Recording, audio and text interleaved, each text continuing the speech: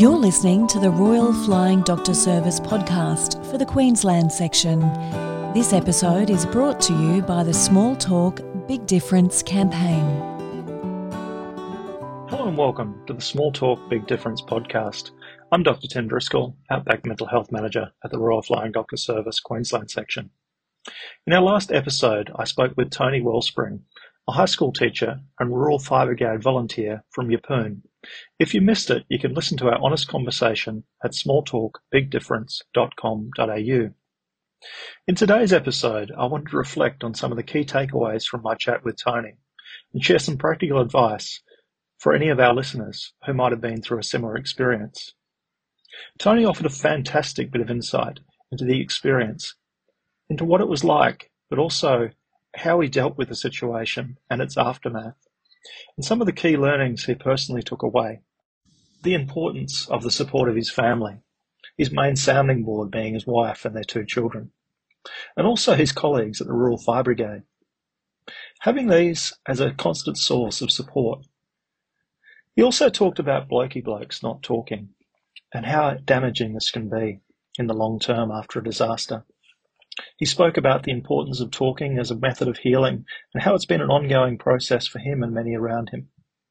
He talked about the importance of getting things off your chest and really talking things through. He talked about the healing effects of being listened to and also really pointed out that the key areas of support that he really did access were those around him, his family, friends and colleagues. These were where Tony's support came from. Such an invaluable level of support.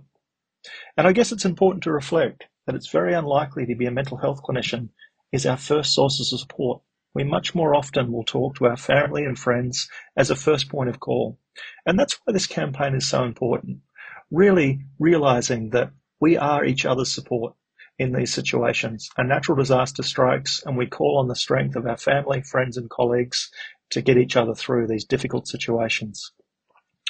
And really our aim in this program is really to focus on upskilling community members so we can see resilient communities and resilient individuals in the face of significant challenges that we see continually posed by natural disasters. He also spoke about the community generally and how even the support of his Year 12 students and their parents was so key, again pointing out how important that direct line of support is from our community. While this is so valuable in itself, and often professional support is not the main thing that's required, it's the support of those around us. In terms of getting back on top of things after we've been knocked over by a natural disaster, it is the support of those around us. That is key to recovery. However, sometimes professional support is required. And this is also a key role that our community members, our loved ones, those people close to us, can be of such use. If we're able to support those around us to get that next level of support, if recovery is slowed, we can help those closest to us access that next level of support. And it can be as simple as starting with a trip to the GP. Some of those issues that we may see might be things like sleep problems, or being more emotional than we had previously, or finding it difficult to get through those tasks that often we may have found much more easy prior to the disaster. These things we may not notice ourselves. It may be those people around us that notice them first. And that's why it's so important to stay connected during these times and look out for one another. Remembering that a small talk really can make a big difference.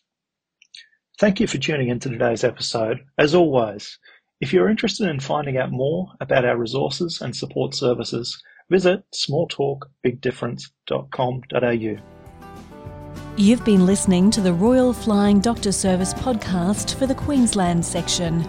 The Small Talk Big Difference campaign is proudly funded by the Commonwealth and Queensland governments through the disaster recovery funding arrangements. If you would like to know more, you can go to the campaign website, smalltalkbigdifference.com.au. And if you've enjoyed this podcast, keep in touch by subscribing.